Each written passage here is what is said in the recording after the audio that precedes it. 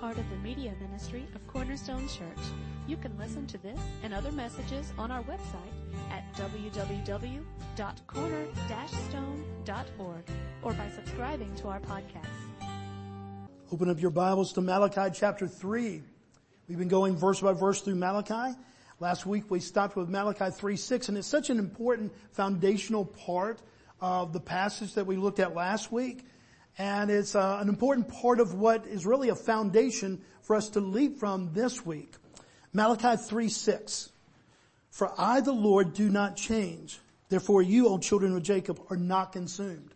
Now, if you weren't here last week, let me put in context of what we studied last week. He says, I don't change, because one of the accusations that the people of God had against God is that somehow He had changed. That they knew things were different, and they said, God, we don't see justice. We don't see this. We don't see that. And they put all the blame on God, and they kind of were accusatory to Him changing. And so He comes back and He says, look, I want you to know, I haven't changed.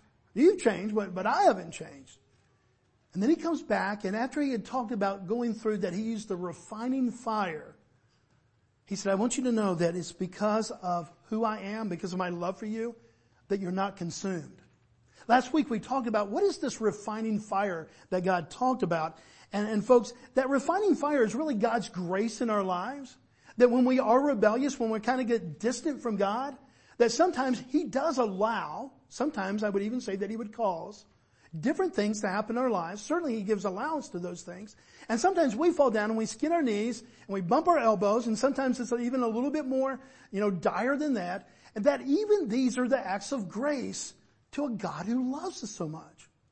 Because is there anything more pitiful than in our distant rebellion, in our sinful life, that we would be off here? Is there anything worse that we would just remain in that state? Well, sometimes when we kind of crash and burn, as we would say, we come to that lowest part, we hit rock bottom. We all wonder, where are you, God? And we have to understand that sometimes God has actually allowed that so that we do look up and say, God, where are you? That's what He means here when He says in verse 6, I do not change. Therefore you, O children of Jacob, are not consumed. This was a refining fire, not a consuming fire.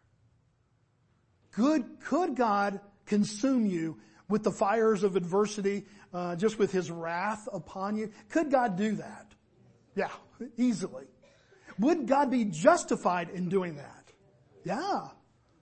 Well, we really couldn't, we can say this is uncomfortable, we don't like this, but we could never accuse God of being unfair or unjustified if He had a consuming fire in us.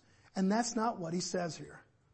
He says, no, I love you, and I'm allowing you at times to go through a refining fire, but it's not a consuming fire. I hope that you see that this is the consistent message that we see in Malachi. It's a tough book. It's a hard book.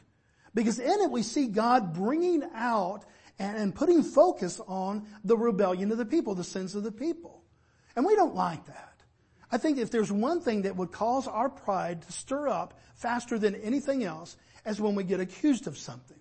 And even if we know that they're right, how many of us really like to hear the truth about ourselves, especially if we have done wrong? In marriage, this is one of the continual battles that we have. That sometimes we lack the full honesty, even in that intimacy of marriage, because we're going, I don't know. If I bring it up, he may not react in a healthy way. She may not react in an honorable or holy way. How many of y'all are just great at taking constructive criticism? Yeah. Almost, even when it is meant to be constructive criticism, does it feel like destructive criticism? You know why? Because we have this pride. We don't like being wrong.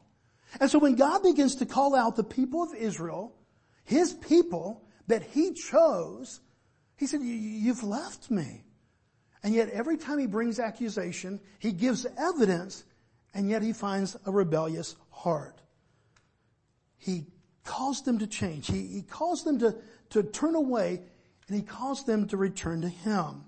But in every single case, please don't miss this. If you miss this, you miss the whole point of the whole sermon.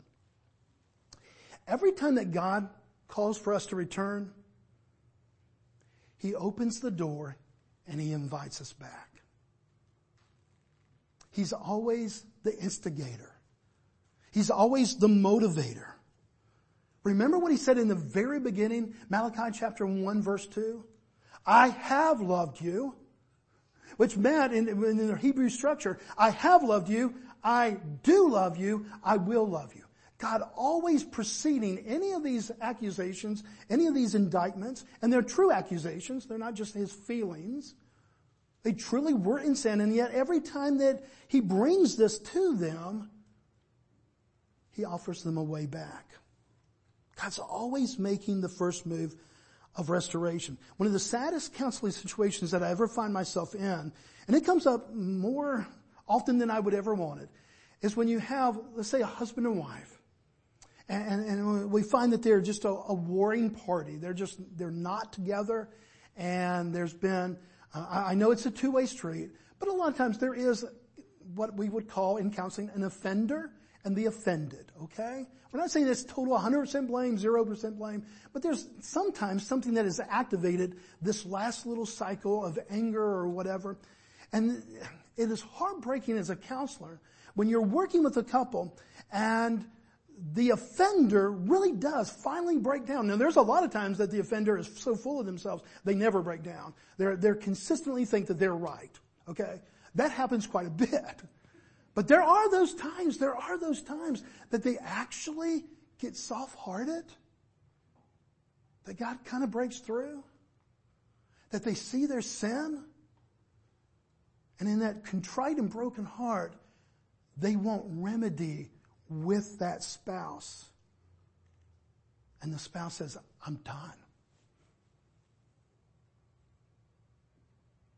Never with a broken and contrite heart, when God would bring us to a place where we realize our sin and we want to come home, does he say, I'm done.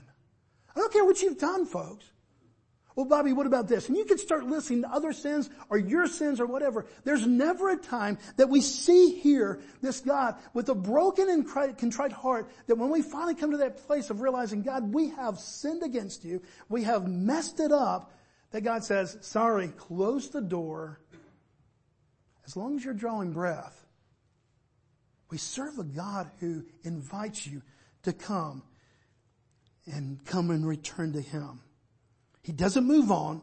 He doesn't close the door. There's a song out by Matthew West, A God Who Stays. It's a great song. A God who stays. He just stays. He's faithful in the midst of our unfaithfulness. Now look at verse 7.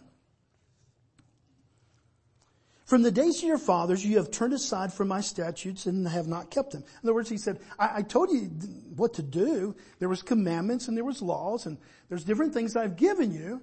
And even I've given you those, not to test how good or bad you were in one sense, but to guide you in life, to give you truly a life that was, a good life. But you've left those. Guys, we call that sin. And I know that sin is not a very popular subject to preach anymore, and yet the Bible continually talks about our sin, not so that it can rub our nose in it, but because that we can see our need for a Savior. You're never going to realize your need for a Savior until you come to this place where you admit that you have fallen short of what God intended for your life. That intention is perfection. He created Adam and Eve perfect, but fallibly perfect. He gave them a mind. He gave them the ability to choose, either to follow lovingly and graciously or to rebel. And they rebelled. And ever since that time, all of humanity, Paul says, have fallen short of the glory of God. None of us are like God. In all my years of ministering, talking to people that both believed and didn't believe, that's the one thing that I've never had confrontation on. I've had confrontation on a lot of things. Belief about the Bible and this, that, and the other. Who Jesus really was. But one thing, I've never found a single person in my entire 37 years of ministry that said, I believe that I'm perfect. They all knew that they were not perfect. And this is what God meant when he, through the Apostle Paul, that we have all sinned and fallen short of the glory of God. And so it's put this distance. And so look what happens here. He reminds them, you have not followed my statutes, my commandments, my laws. Now look at this promise, guys. This is the point of the whole morning. Return to me and I will return to you, says the Lord of hosts. What an amazing offer to a rebellious people. They have not honored him. They were bringing bad sacrifices. They were accusing God of being unjust. All the accusations they were giving to him is that God was this messed up God. And yet in response, he calls them out for their rebellion. But he invites them to return. What an amazing God. I've said several times through this book of Malachi, if I was God, and you better be glad that I'm not, because there had already been some lightning bolts. I mean, when they shake their fist to heaven, when they look and say, God, you're the one that's changed, you're the one that's unjust. If I'm holy, just God, I mean, even if you just got the lightning bolt close enough for them to feel the heat of it, that would have been kind of my vindictive nature. But God is not vindictive. He's holy. And he has wrath and judgment against those things that are unholy. But he has this amazing grace and this love for us in the midst of our sin. And he invites us not to stay where we are, because that would not be loving. Well, just let me be. You have a family member in sin. You have a family member who's, rebellious and messing up their life. That's not loving. No, I get it when they say, just let me be. I'm a grown adult. I can make my own decisions. I get that, okay? But isn't one of the most unloving things that we can do sometimes is to leave them in the midst of that? That doesn't mean that you have to call them up and remind them every day. It doesn't mean that you have to keep record or anything like that. But it means that you are praying for them. You're not just leaving them at their own distance from God, because that's a terrible place to be. It's not what God does here. Look what happens. Matthew 3:7 again. Because if you're looking in your word instead of on the screen, you realize that I cut that verse a little bit short, because here's the rest of the verse.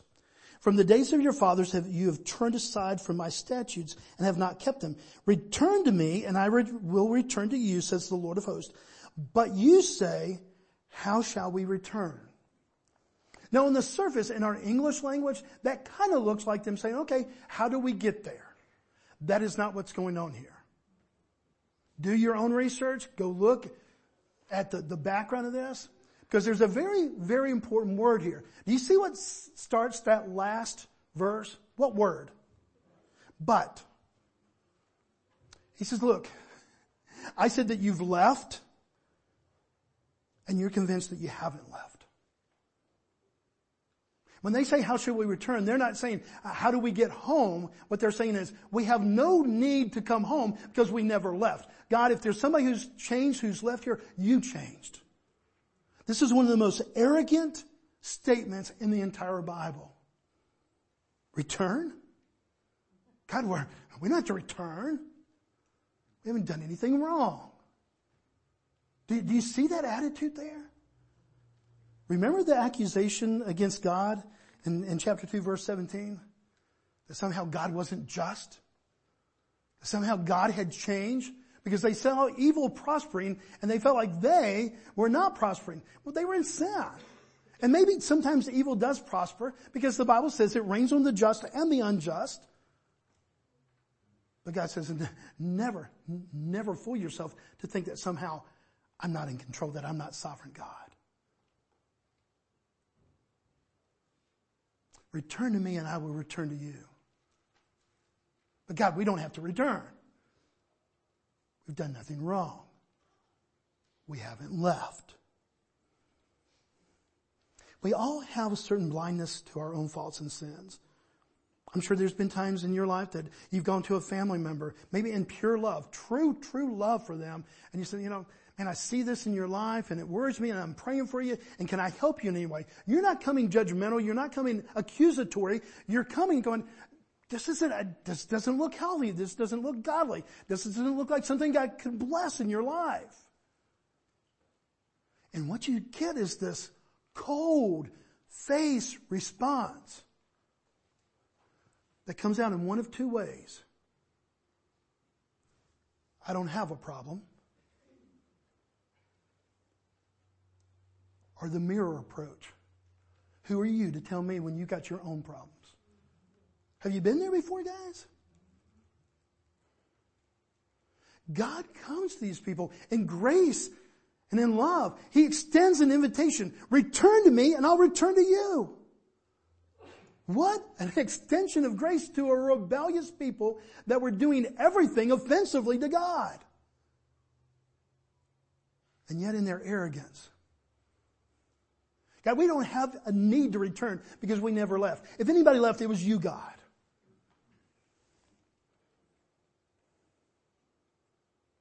This is where I would just pull out one of my lightning bolts.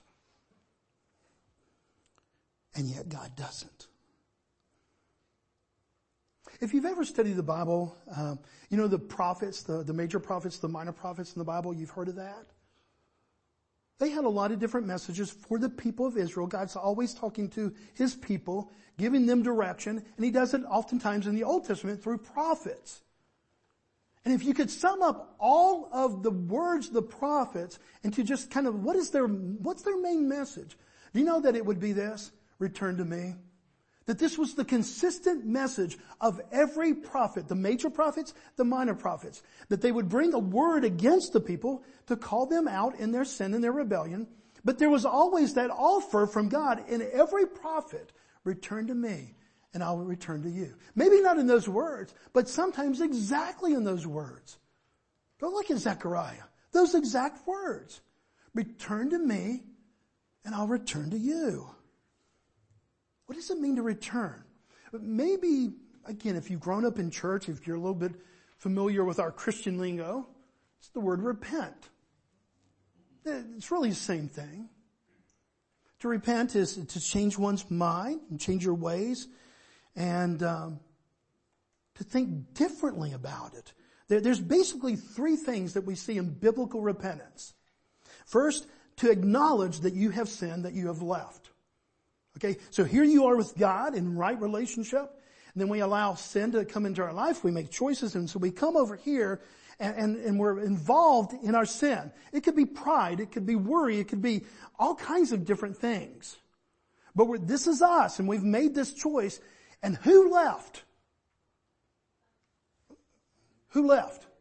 We did, okay? Get that. Okay, so we've left God. And the first thing that is a sign of biblical repentance is to acknowledge not that God left, but that we left.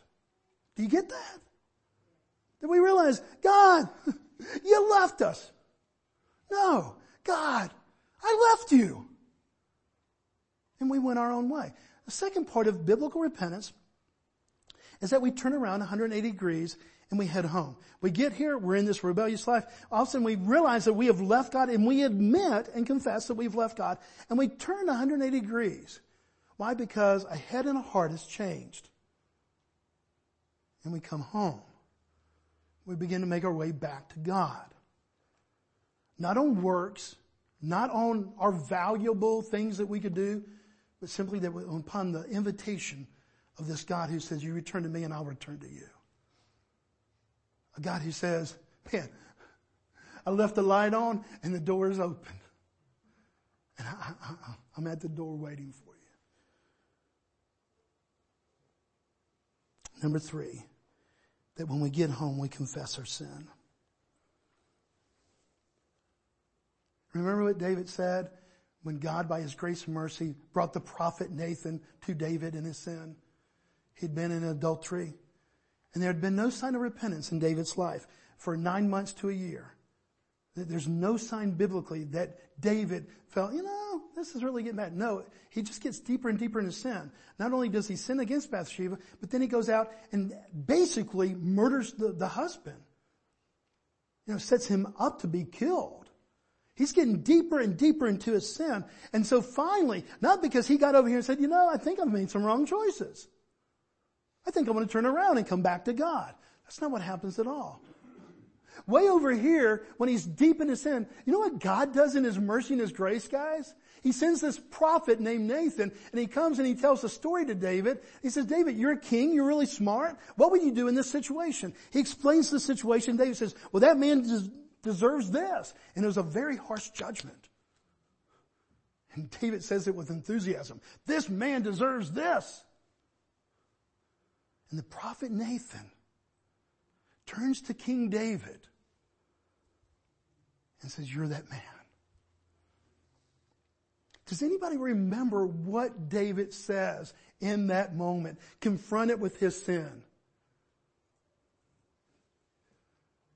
I've sinned against God and against man. And he turns and he confesses his sin, and he comes and he begins his way home. Understand that there's times that we get out here in our rebellion, guys, that we've done things in our lives and we've left God and we've allowed a pattern of sin to come into our lives. And sometimes it's because we skin our knees and we kind of fracture our bones over here and we're going, man, I need to get back home where I know I really belong. But there's other times that in that rebellious heart, God in His mercy and grace sends a prophet Nathan, or a brother, or a sister, or a mom, or a dad, or a son or a daughter, or a loving friend that says, hey, I noticed this in your life. I'm not trying to judge you, but I care about you. And God uses that person in a miraculous way sometimes to bring us into recognition of our own sin. Here's one truth. If any of y'all have some counseling background, I promise you, whether you are coming from a biblical pastoral counseling point of view or not, that you would have agreement. I assume that you would. There cannot be restoration until there's repentance. Now, I realize that those are biblical words. But it's a principle, it's a truth. Until there's an admittance, yeah, you can shake hands, much like your mom made you shake hands with your sister or something. Have you ever been told just go shake hands and make up with Emma? Yeah. And your heart was fully in it. And you were broken and crying and you felt, oh man, I love my sister. No, you went over there and you shook her hand and it was probably like this, dude.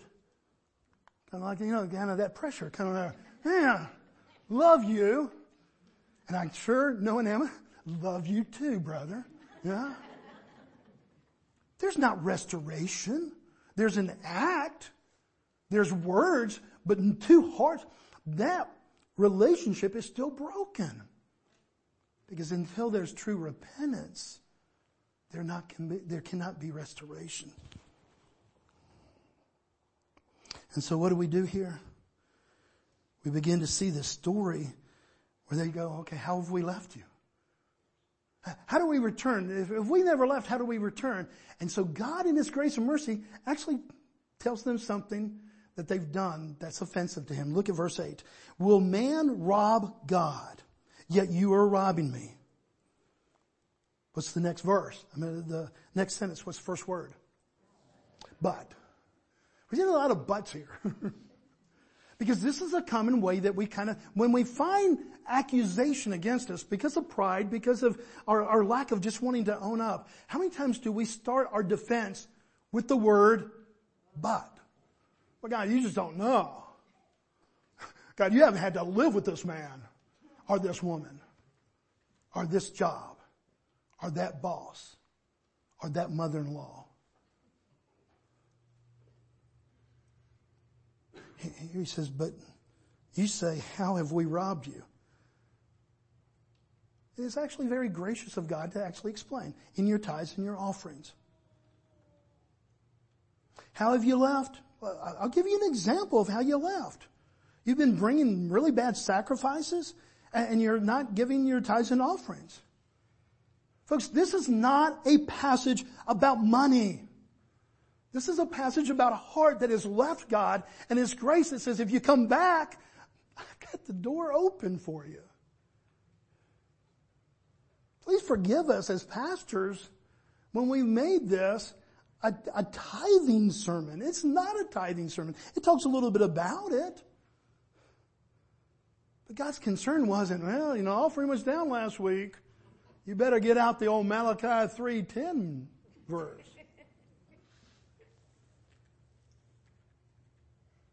May God forgive us. Every pastor who has preached this as a tithing sermon, when it really was about the eternal souls of mankind, that we would put the monthly offering above somebody's eternal existence? Now, it does address some principles here. Just like a couple, sermons ago, he talked about divorce, but that was not the expose on divorce. This isn't what God just says all these things about divorce. It was simply the example of how they had left the wives of their youth and they had married these daughters that worshiped idol gods. And so here he begins to talk about, you've robbed me. How have we robbed you? In your tithes and your contributions. A tithe is a tenth. And this precious young lady one time came to know Christ. She did not have a church background. And she came up to me and she said, Pastor, I have a couple questions about tithing. So about what? About tithing. You mean tithing? Yeah, I guess so. I have never heard the word. And maybe you're here this morning and you don't know the difference between tithing, or anything else. Okay. Basically, in the Old Testament, God was showing us through our giving where we placed the things of our lives. And it comes down, let me make it really, really simple. You're going to go through this life with one of two attitudes about the things that you have. That you are the owner, or that you are a steward, a manager. The Bible makes it very, very clear that God owns everything. And that we are called to steward that, to manage that. And here it gives us an example, a litmus test. Okay, do you see yourself as the owner, or do you see yourself as a steward? Anybody ever work in a job where you're actually responsible for paying the bills, maybe even an accountant or something like that within a company? I know Sabrina has done that before, others. And you actually, you're writing checks. What would have happened? Who do you work for, Sabrina? That's what I thought. Zaxby's a pretty big company. I imagine they have a few dollars. What if in your job, you didn't see yourself as a steward and a manager and a facilitator, but the owner of all that money? And so you decided at Christmas time to bless your family really well. And there's been an RV that Greg's been looking at, he's been just waiting for. And you said, wait, I've got the ability. I can sign this check. And so I'll just sign this check over. And I'll just pay for this RV. What do they call that? Do they call that borrowing? Or do they call that embezzlement? Why do they call it embezzlement or stealing? Because it's not your money. You're simply a steward, a manager, responsible to make sure that everything is done efficiently.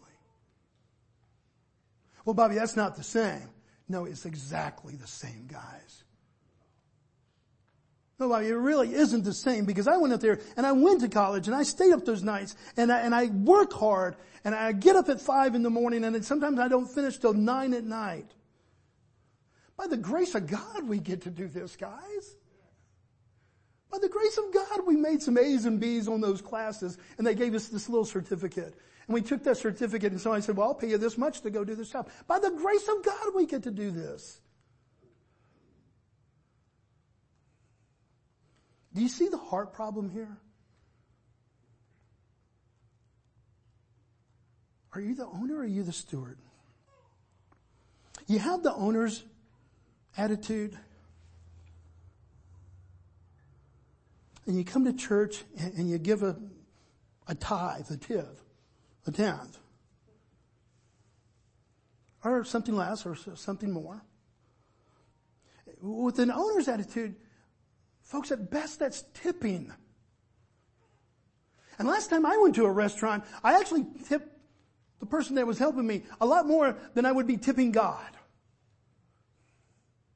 But when you have a steward's attitude, when you really understand, God, by your grace, I'm just managing what you have allowed me to do. That this is God. And God, will you help me to remind myself of that? And our giving is a reminder. Will man rob God? Yet you are robbing me. See, it's not about a matter of numbers. I've had young couples come up over the years. Bobby, we read and we asked somebody about how much we should be giving, and they said this 10th. And we're not used to giving, and honestly, we can't afford that. Here's what I've told them with a sincere heart. Pick a number. Pick a number. Now, I know that there would be some pastors that would disagree with that. It's a heart matter. It's not a number matter. He owns it all anyway, guys. He's not after your checkbook. He's after your heart. And so they pick a number. There's a number that they picked. I don't know what it was. But I can't tell you. There's at least 2 times I can vividly remember in my mind this very day where they came back and said, hey, we picked a number. We started giving 3%. And you just said to do it methodically and to do it first fruits and just to do it with a grateful heart. And Bible, we just want you to know, you didn't ask us to report back, but we just want you to know, man, we're giving over 10% now. Because we found out this one thing, we can't outgive God.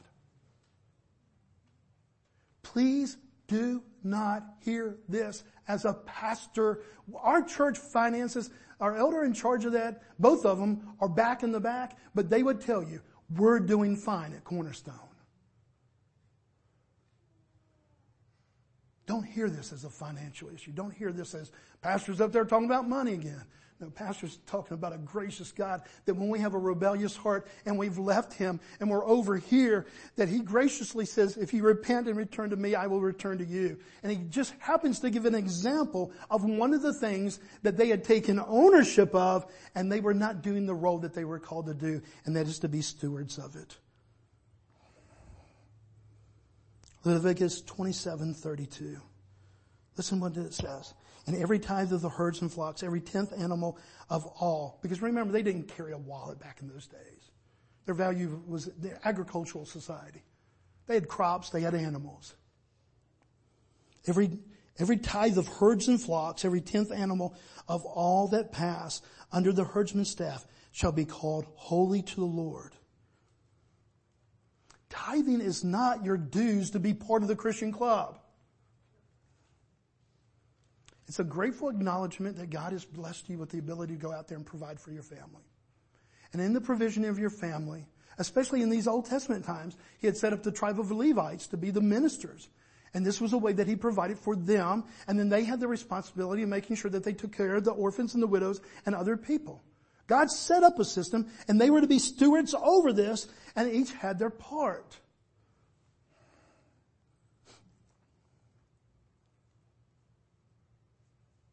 I would be so disappointed this morning if you go, well, you preached about money again. Number one, I've been here for 4 years and I've never preached about money because it's never come up on the text. Number two, if it comes up next week, I'll preach it again.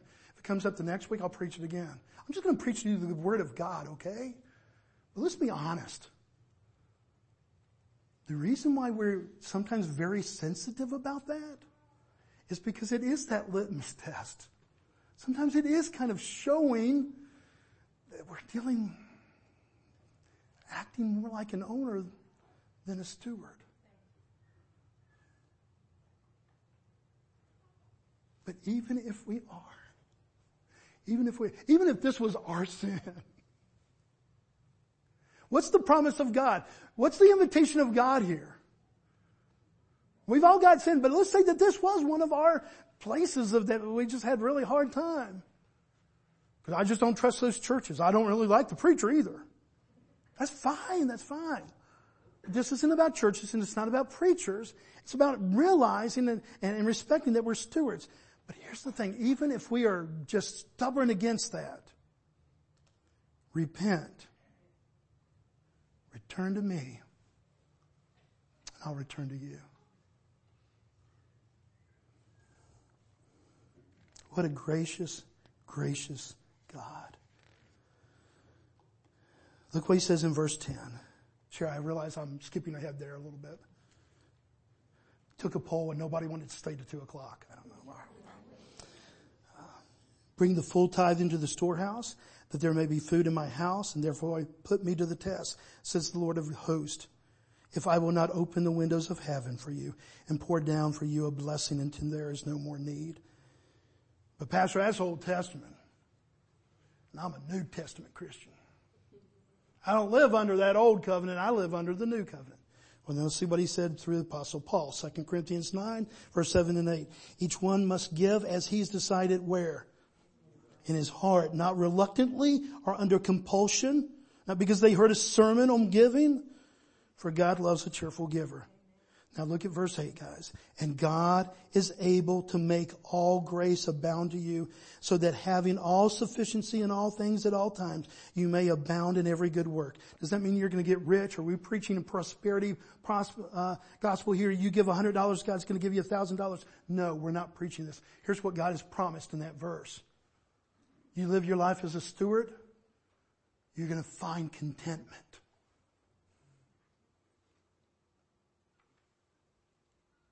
One of the most valuable things in this life, in this earth right now, in a world of discontent, is to find contentment. Contentment with a holy God. Contentment even as we would go about our lives. And something as really frictional as finances. This is not a financial issue. It's a heart issue. This is not a tithing passage. This is a repentance passage. Return to me and I'll return to you. Let me close with this.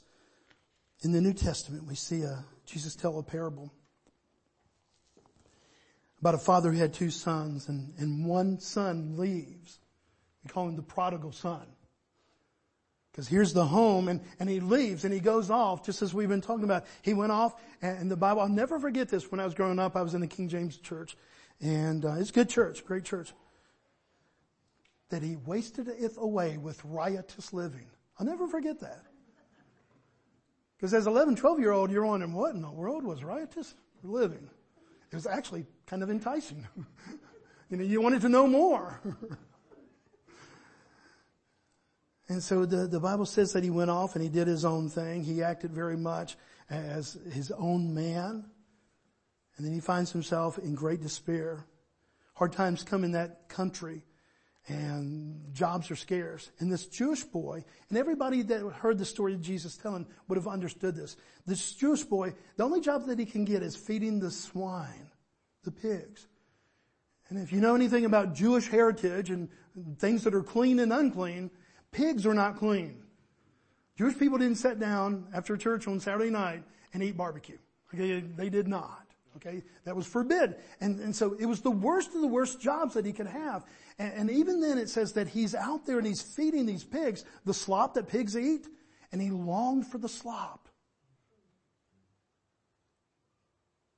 And then one of the most beautiful verses in all the Bible, Luke 15:17. I love how it says in the NIV, and he came to his senses. In the ESV it says, and when he came to himself. In other words, when he got in his right mind, he said, how many of my father's hired servants have more than enough bread, but I perish here with hunger? What did we say was the first step of repentance? Acknowledge your sin. Luke 15:17, and he came to his senses. He realized that he had erred. It wasn't daddy's fault. Well, daddy didn't give me enough money. Wasn't somebody else's fault? Well, I shouldn't have been taken by all those riotous women that I was hanging out with.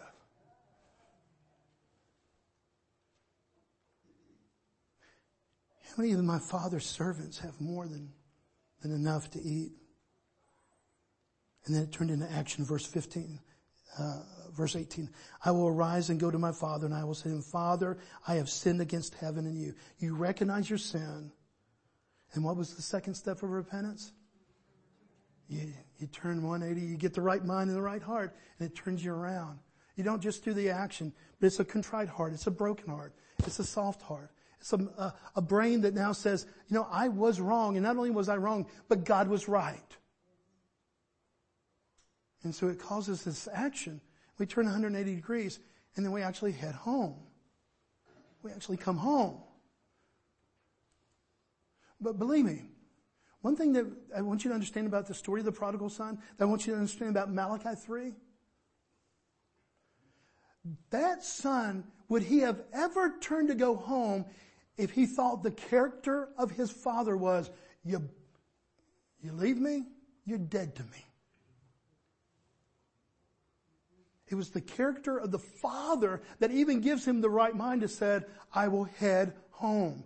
And he goes home just to be a servant. Verse 19, I am no longer worthy to be called your son. Treat me as one of your hired servants. When we get home, we confess our sin. Verse 20 through 24. But while he was still a long way off, his father saw him and felt compassion and ran and embraced him and kissed him.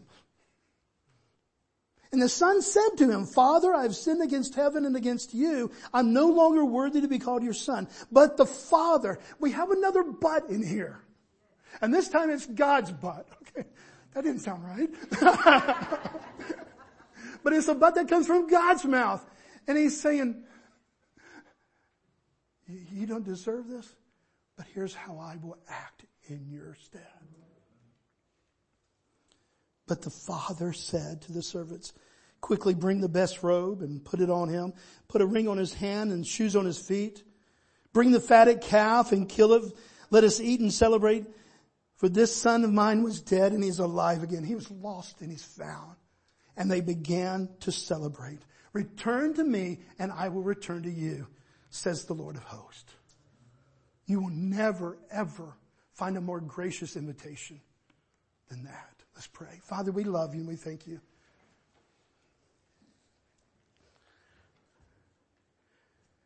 Father, I pray, Father, today that we would not hear this as a tithing, a giving sermon. Father, it's simply the example that you pointed out of one of the things that they had a hard heart and that they had really left your word on. Father, we don't diminish that we are to be people that are stewards and not owners. And Father, that there are some principles here that we can follow. But Father, thank you that the message of this passage is not about how we have to follow the rules, but about how you are a God. Then when we break the rules, you offer us an opportunity to come home.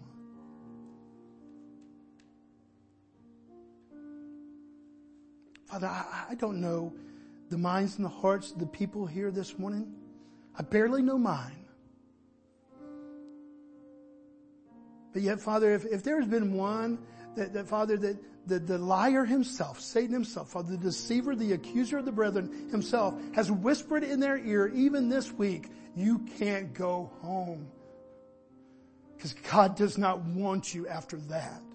Father, will you with your loud voice and with your sweet spirit whisper into that ear, into that heart this morning, Father, return to me and I'll return to you. For this is the truth and the beauty of the gospel. Father, help us to understand the principles of stewardship and that we're not owners. Help us to understand all the text here, but Father, help us not to miss the beauty of your invitation. That we who have strayed away, you stand at the door, Father, and you invite us to come back. We love you and we thank you. You are our only hope. So Father, help us today as we sing this song about just surrendering to you, trusting you, Father. Help us to sing it, Father, with a full heart and a mind that truly isn't just singing words, but Father, it's the confession of our heart and our breath as we sing this love song and this song of commitment back to you because you first committed to us. We love you and thank you, and we pray this in Christ's name. Amen.